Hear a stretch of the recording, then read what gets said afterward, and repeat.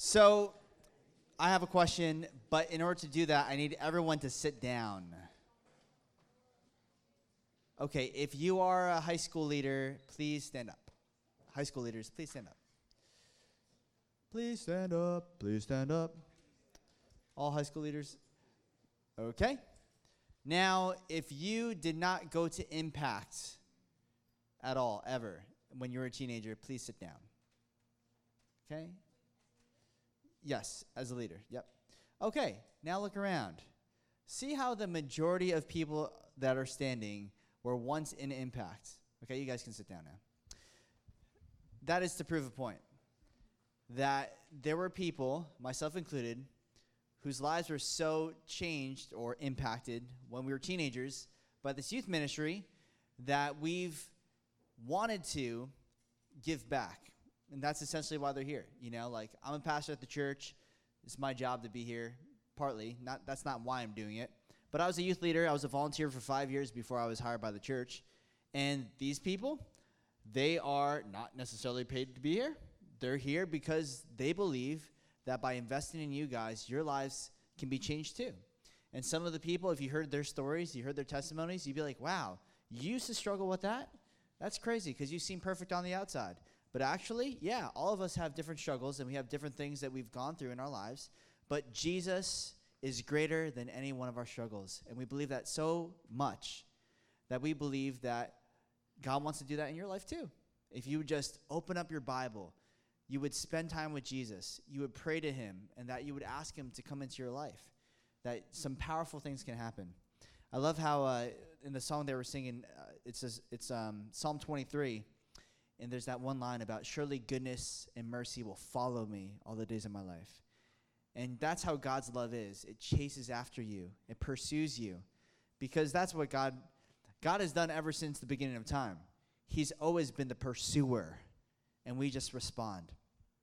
So hopefully, in tonight's message, that you will respond too. Tonight, we're going to be in Matthew chapter 7. We're going to be finishing this summer the Sermon on the Mount. So if you're brand new to Impact, either just you started coming to this church or you're a freshman in high school now, we're going to be finishing out the Sermon on the Mount. We have a series that we're calling The Real Ideal. Jesus shows us what people that are disciples or followers of him look like, what the characteristics should look like if you're a follower of Jesus. If you need a Bible, you can raise your hand and someone will hand it out to you. We'll be in Matthew chapter 7, verses 1 through 6 this evening. But I want to point out that the message tonight may not be one of those messages that you're like, yes, I'm going to live life differently because of what I learned. Hopefully, maybe you will.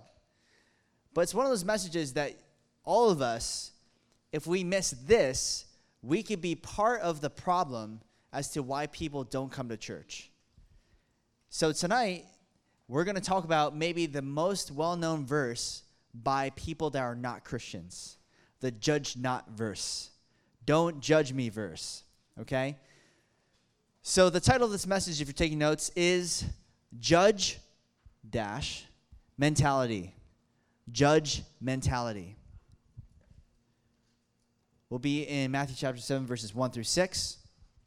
We'll read the passage, we'll pray, and we'll talk about it.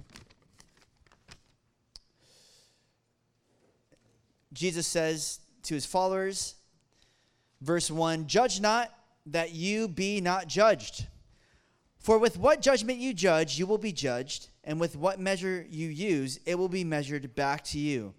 And why do you look at the speck in your brother's eye, but do not consider the plank in your own eye? Or how can you say to your brother, let me remove the speck from your eye, and look, a plank is in your own eye? Hypocrite, first remove the plank from your own eye, and then you will see clearly to remove the speck from your brother's eye.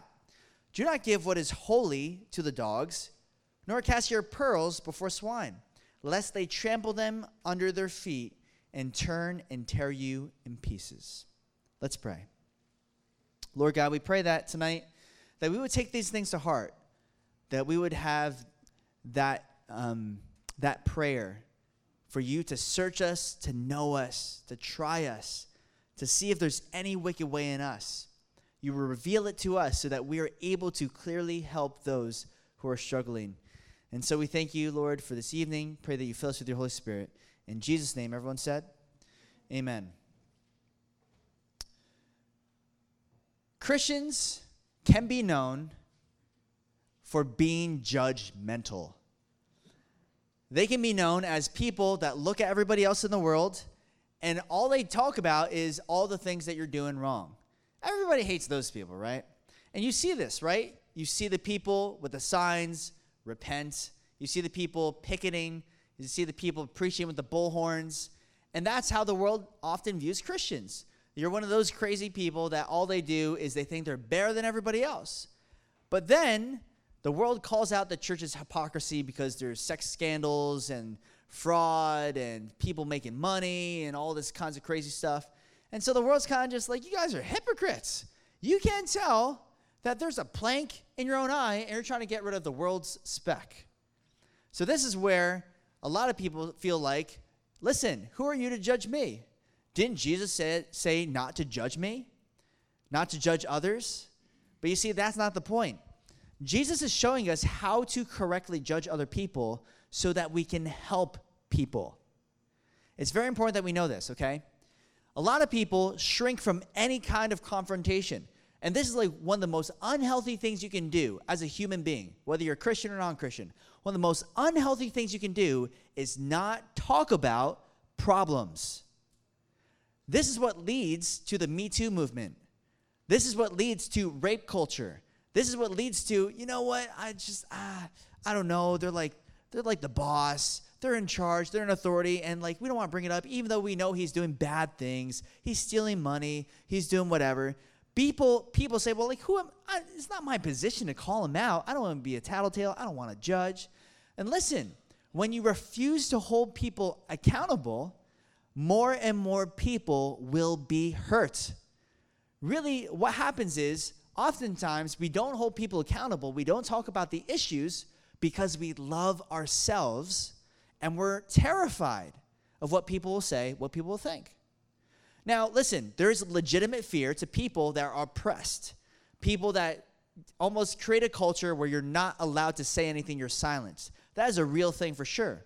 And that's why it's even more important to, despite the fear that you have, despite the shame that might come upon you, that you say something.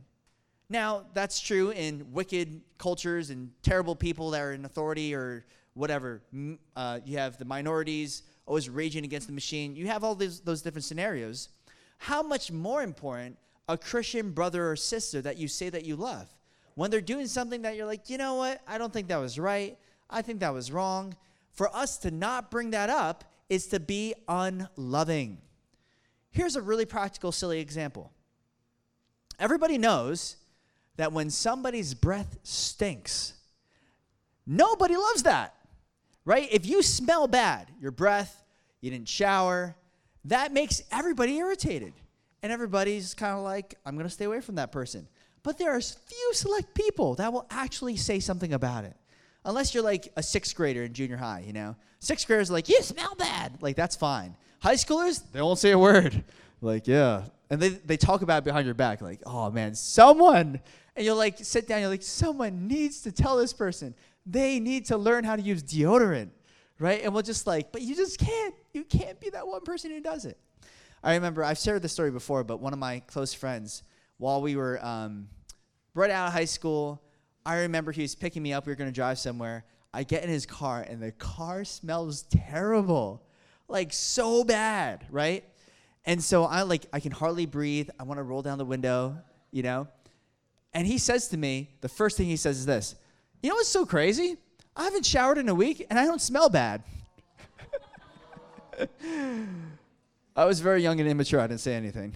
But listen, it's a lesson learned for me. You tell him he smells in love, right? So here's the thing. I think that's a good illustration because of this. We often can't see our own sin. We can't see our own faults. We need other people to point out the speck in our eye.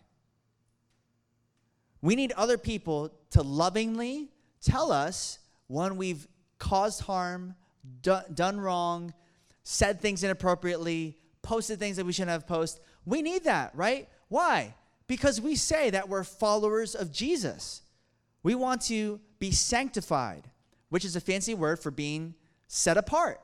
We want to be more and more like our King, our Creator, the one who is the ruler of the universe, the one who loved us so much, loved an evil and rotten world that he died on the cross for our sins. We want to be like that. We're inspired by Jesus, who is the hero of humanity. And we say, I want to be like that. So since we call ourselves followers of Jesus, should we not want to rid ourselves of things that are hurtful to other people? If we see Jesus loving others, we say, we want to be loving. So therefore, what do we have to do? Get rid of the things that are unloving. Well, in order to do that, we need each other to show us kindly where the speck is. Okay? But here's the problem. As we try to help each other out with our specks, what happens is a lot of people, instead of gently, lovingly, warmly telling another person, hey, listen, this is what you did wrong, nobody really knows how to do that. And so we just offend everybody. It's very hard to master the skill of being able to confront somebody in love, show them that you love them, but also that you disagree with them. That's something our culture has not figured out at all. That's why people think that the church hates gay people. That's why people think that Christians hate everybody else. This is why. It's because people don't know that you can love somebody and still disagree with them. Your parents can love you and disagree with the fact that you want to go out all night and eat candy, right? They're like, you don't love me because you won't let me eat candy all night. Like, no, I love you too much to let you just eat candy all night because I know you're going to puke in my car, and that will not be fun, right? And some of your parents love you so much that, like, you can puke in the car, and they're not mad. I would be mad. You puke in my car, I am mad at you. Just kidding. You can puke in my car if you want. So how do we go about this the right way? How do we love people and tell them that they're wrong? Well, here's the first point. This is how you do it. Number one, examine yourself before you judge others. Examine yourself before you judge others. This is the first way, okay? And this is what you see in verse 1.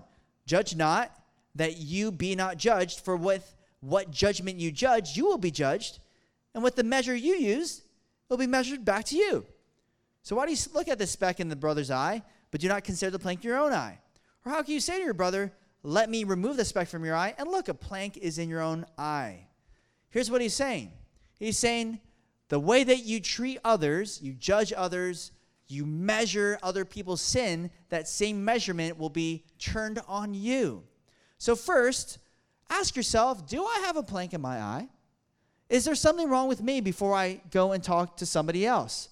This is so important because so often we are immediately going to confrontation mode. Let me talk to that person about everything they've done wrong. And then they're like, you're a hypocrite because you did that last week. Hey, what about these 5 things? You're like, oh, snap, you're right. So to sit before the Lord and say, God, is there anything I've done in this area that displeases you? Listen, if you're not aware of your own humanity and fallenness and sinfulness, none of us have a right to ever confront somebody.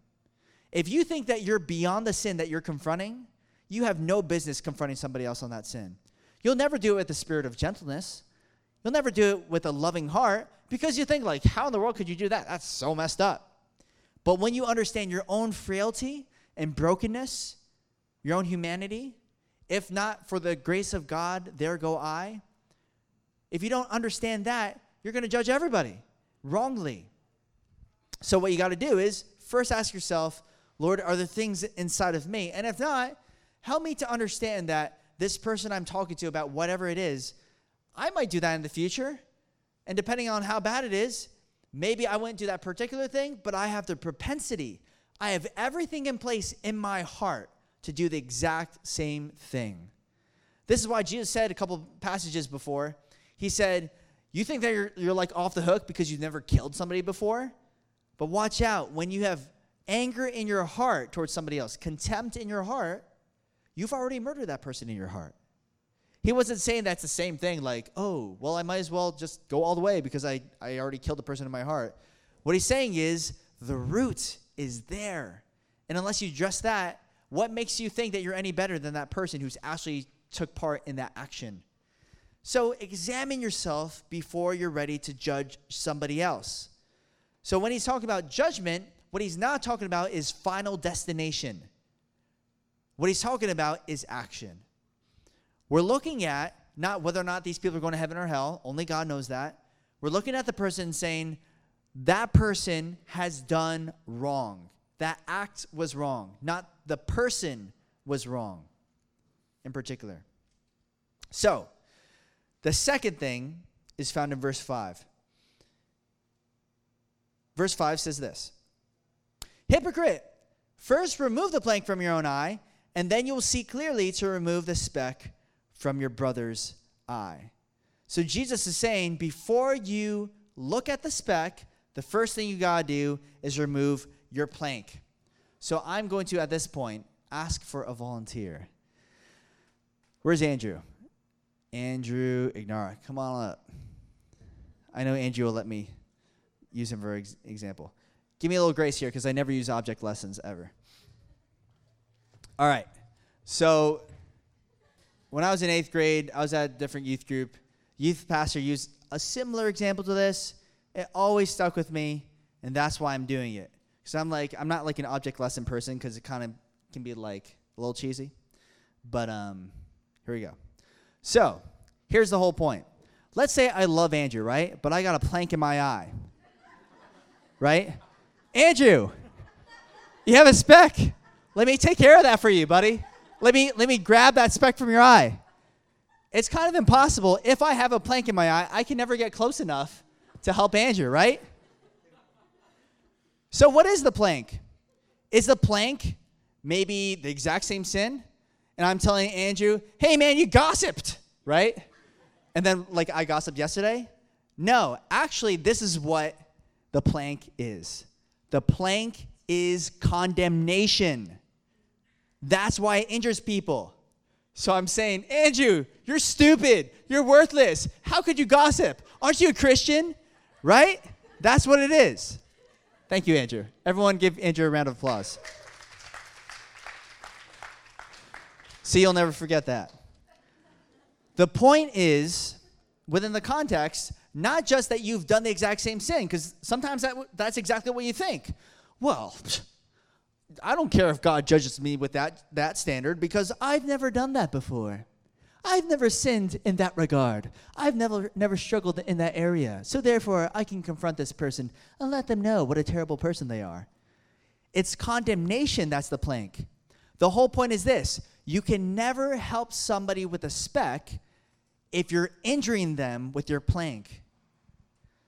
You can never help somebody, if that's the goal, sanctification. If our goal is to love that person and see them not go down the road and have the speck turn into a plank, then what we have to do is not go into it with condemnation, telling people you are worthless, you are unlovable, you're never going to learn, you're never going to change. That is condemnation. So your second point is this. Condemnation keeps others from sanctification. Condemnation keeps others from sanctification. How is it possible to see a speck through a plank? It's impossible. So what we need to do is this. We need to remove the plank of condemnation first before we go and address the speck. This is what Galatians chapter 6 verse 1 says. Brethren, if a man is overtaken in any trespass, you who are spiritual, restore such a one in a spirit of gentleness, considering yourself, lest you also be tempted. So we're going into it not with condemnation, not saying you're a terrible person, you're never going to change, you're worthless, you're unlovable, whatever. We're going into it saying, man, is that in my heart? Because sometimes you come into it with anger. I'm righteous. I'm right, they're wrong. I'm going to tell them off. And you got to watch that and say like, man, is that in my heart? Where did that come from? It comes from Satan. That's where it comes from. Satan is the accuser.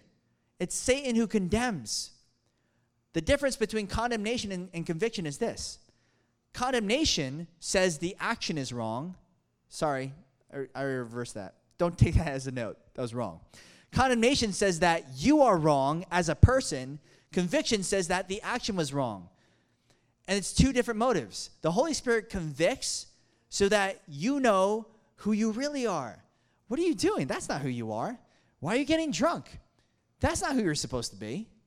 Whereas condemnation says, of course, you are a drunk. And you're going to continue to drink because your father was a drunk and your grandfather was a drunk and all of you are a drunk and you're always going to be worthless. That's condemnation. It's making you feel more guilty than you ought. But we realize the Bible says this. It's the kindness of God that leads us to repentance. Have you ever thought about that? It doesn't say the wrath of God. It doesn't say the anger of God leads us to repentance. It's the kindness and the goodness of God that leads us to repentance. Can you honestly say, when you address sin in somebody else's life, that you go into it saying, Lord, help me by the end of this conversation to show your goodness and your kindness? If you just have that in the back of your mind, imagine how different conversations will be. That you end conversations not by saying, I want you to think about how terrible of a person you are. But you end it with, you know what? But isn't it true that God is so gracious and he's so good? Despite the fact that we all make mistakes, you make a mistake, I make a mistake, we all make mistakes. But Jesus is so loving that despite our mistakes, he died on the cross for our sins. And like that does not disqualify us from how he's going to use us in the future. Isn't that awesome? Like go into conversations with that in mind, because condemnation keeps others from sanctification. It'd be impossible to address a speck that's in Andrew's eye if all I was doing was whacking him with the plank that was in mine. Number 3 is found in verse 6. Verse 6 says this, do not give what is holy to the dogs, nor cast your pearls before swine, lest they trample them under their feet and turn and tear you into pieces. So this is a verse that's often used in evangelism. And so sort of the context here, to make a little bit of a shift, is the dogs and the swine were people that were not, according to the people of Israel, these are people on the outside. And so it's kind of like, use the gospel for the purpose it was given. And if there are people that have hardened hearts towards the gospel, don't waste your time trying to convince those people, and don't waste your time trying to convert people that are completely hardened to the gospel and whatever.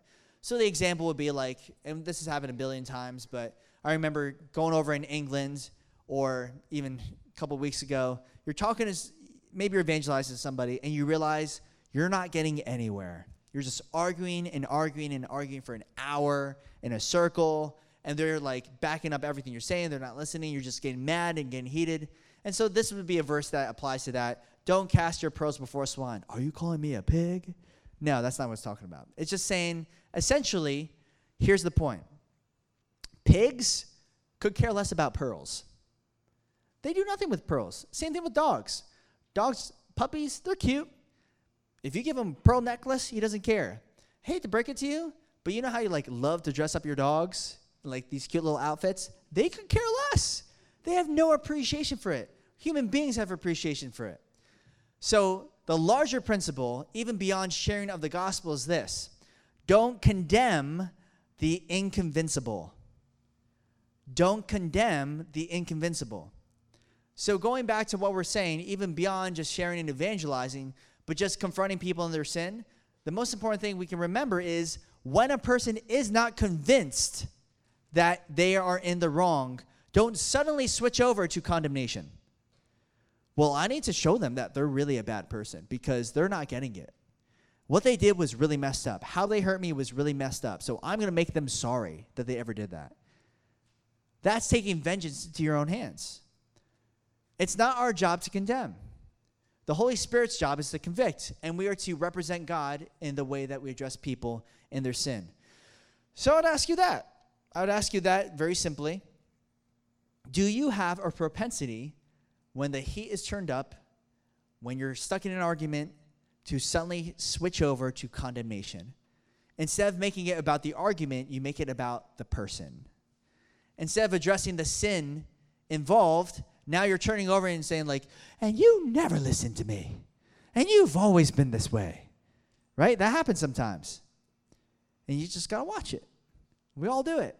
But that's why we've come here today. Not because we're perfect, not because I'm perfect. I make mistakes, for sure.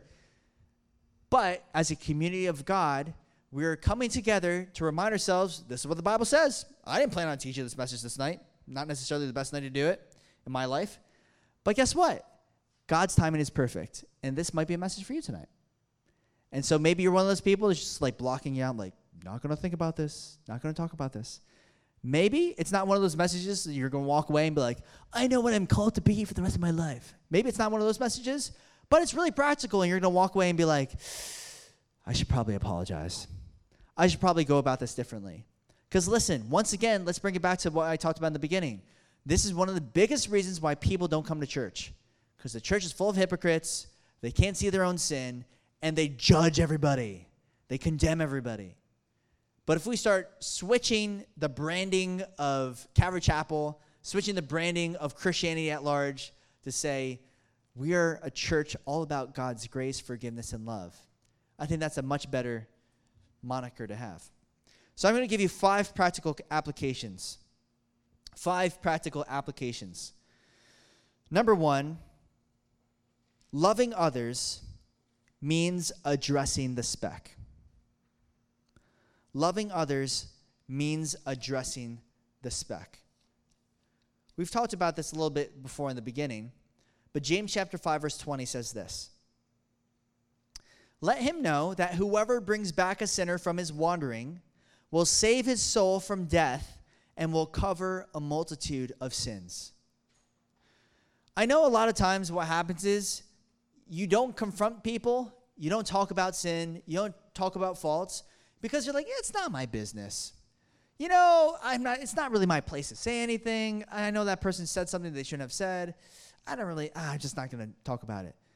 But realize it's a loving thing to point out the speck. Just like we talked about bad breath, somebody who smells bad. It's a loving thing to point out the faults so that they can become more and more like Jesus. If they harden their heart, that's between them and God. But you possibly could save somebody from a world of hurt, pain, and sin. When you're hanging out with your friends and you notice just in the corner of your eye, they're on their Instagram or their Snapchat and they're looking at stuff they shouldn't be looking at, you have a choice. You call that out or you say something. A lot of people, they're like, we all sin and we all make mistakes. I don't know. Or you could say, in a spirit of gentleness and a spirit of love, I want to just ask the question. And by you doing that, who knows if you address it in that moment, that might wake that person up and say, I'm never doing that ever again. I'm not looking at that thing ever again. I'm not going to go down that road. Versus you not talk about it and that person continues and continues in their sin because no one's ever talked about it before. It's a blind spot in their life. That's why it's loving to somebody else to address the speck that's in their eye. Number 2, practical application number 2. This one's great. Know the difference between a speck and a plank. Know the difference between a speck and a plank. This one is so hard to practice because we have so much baggage. When we address somebody else's sin, we are loading on our entire past history on top of it. So when a friend flakes on us, suddenly it's like, you're just like everybody else, abandoning me. And you're like, dude, I'm sorry. Like, my grandmother came into town. I don't know what else to tell you, right? It happens once, and we make the speck into a plank.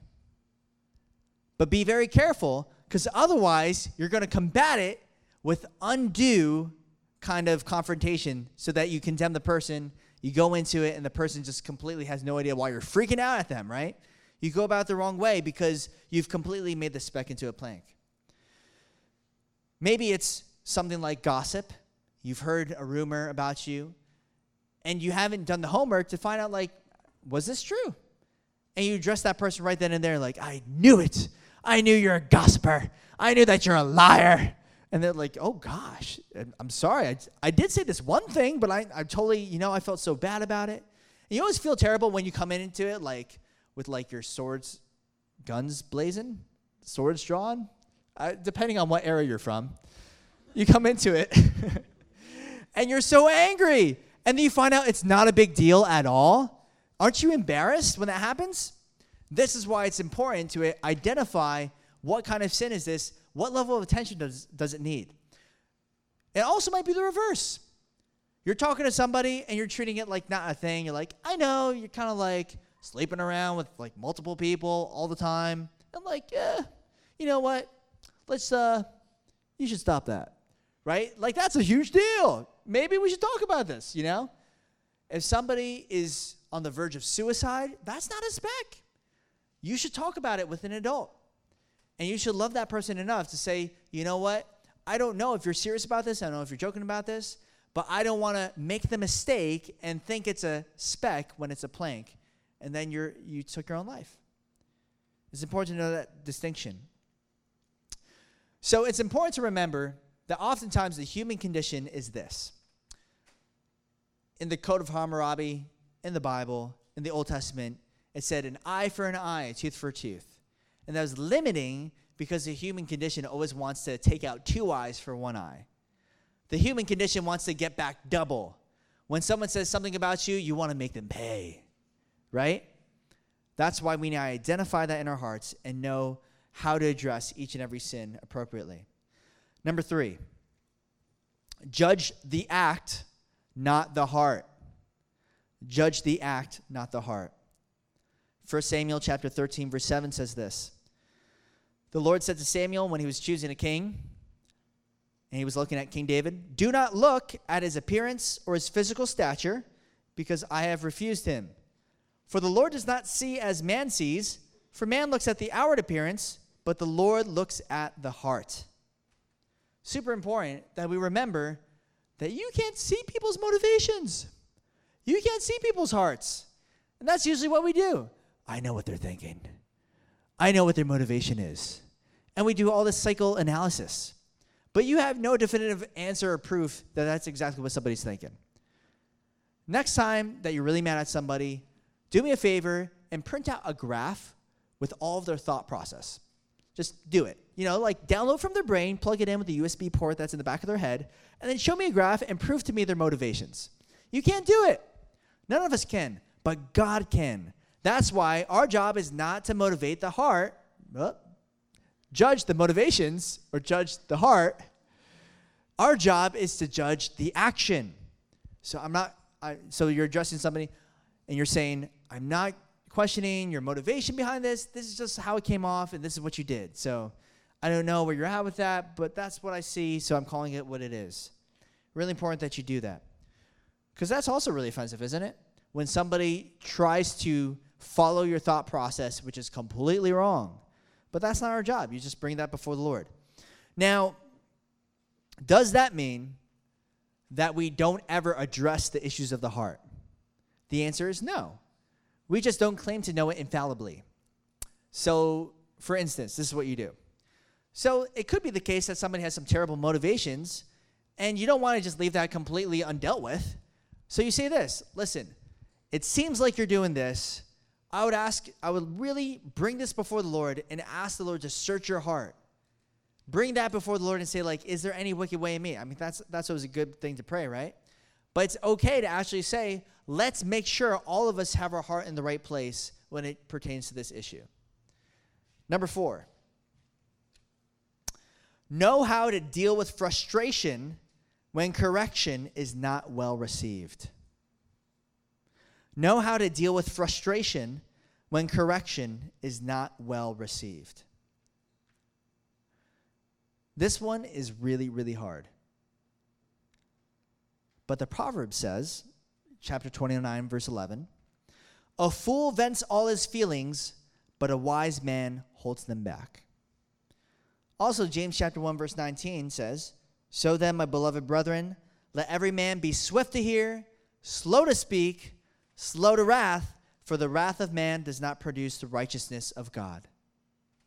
When's the last time you've gotten really angry at someone and you told them off? And then consequently, they became a really righteous person. When's the last time that happened? Like you completely you cursed at them. You're like, well, it's righteous indignation. They deserved it. And you give them the finger, right? And then after that, they're like, you're right. oh, I'm going to go to my prayer closet tonight and beg for forgiveness. It's never going to happen. Why? The wrath of man does not produce the righteousness of God. So, when you have those moments of frustration, call it out in your heart and say like, okay, I am getting frustrated. And you're praying in your heart, Lord, forgive me, correct me, because I see where this is going, and that's not good. Because realize, the more frustrated you get, the more angry you get, the more it's just going to lead to condemnation. It's not going to lead towards sanctification. It's not going to lead to that person wanting to know Jesus more. It's going to lead to them feeling more and more hurt. So, number 5. Last one. Know the fruit and the root of bitterness. This is also linked up with the last one. But know the fruit and the root of bitterness. Ephesians chapter 4, verse 26 through 27 says this. Be angry and do not sin. Do not let the sun go down on your wrath, nor give place to the devil. I'll never forget 4th grade, 5th grade. I remember being at a Christian school, and my teacher was ticked. She was mad at all of us. I look back at it now, since like I'm kind of like a teacher, you know. I look back at it now, and I could say like she just had no control of the classroom because she was a bad teacher, but it's not the case. Okay, I'm not going to say that. We were crazy people. That's what it comes down to. Like I literally, as a 5th grader, you could look at that and say like, this is a terrible teacher. She has no control of the classroom. But you look back and like, wow, we were terrible people, weren't we? We drove her insane. She got so mad at us that she left the classroom. Has that ever happened to you before? Don't raise your hand. But you know what I'm talking about? Maybe I'm not alone. You're just like rowdy, and your classmates are just crazy, and she's like, I can't deal with this, and she like leaves in tears, you know, just storming out, and she doesn't come back. Like they have to get a different teacher to sit in the class. Like you've made your teacher that mad. And the next day, we had our class again, and we're all, you know, like hands folded, eyes forward, like what is going to happen? She's going to kill all of us. And she just comes in and quietly sits down and goes about like nothing happened. And all of us were like waiting for it, waiting to get like smacked, you know. And she didn't do anything. And then we're like, so are we going to talk about what happened? And she said, no, I'm over it. She said, I've never let the sun go down on my anger. She says, anytime that I'm really mad about something, I give it to the Lord, and the next day I'm fine. I'm like, that sounds crazy. I don't actually know too many people that do that. I don't know. Maybe she's just like really holy and really gifted. Most people don't know how to practice that. To not let the day end before you cast your cares to the Lord and say, I have this, you know, this bitter heart that's forming. I have this angry thought. I have all these things in my heart. And you just give it to God and say, Lord, I'm surrendering this because I don't want to go to bed angry. I don't want to go to bed bitter and wake up with that sense of still frustration. It's important that we learn to have that healthy habit of meeting with the Lord and just giving it all to Him. Because of this, the verse says, when we are angry and then sin, and we let the root of bitterness grow, what does it do? It gives place to the devil. That's what it says. You're giving the devil a foothold in your life when you're bitter against another person. Why? Here's why. I've said this a couple times, but it's worth saying again. When you're bitter at somebody else, suddenly any sin that you do against them is justified. Because you feel like what they've done to you is so vast and so crazy that nothing you ever do to them would ever compare to that sin. So you're justified in anything that you do. And that leads to all kinds of crazy sins that you never dreamed of doing. In fact, maybe even the same thing that the person did to you in the first place. So that's why, most important thing for us to do, to just tie this all together, and in closing, when we're frustrated, correction's not well received, or we have bitterness in our heart, that we're identifying it, saying, you know what? When I lashed out, I actually was a lot more bitter than I thought. Like, are you bitter? No, totally not bitter.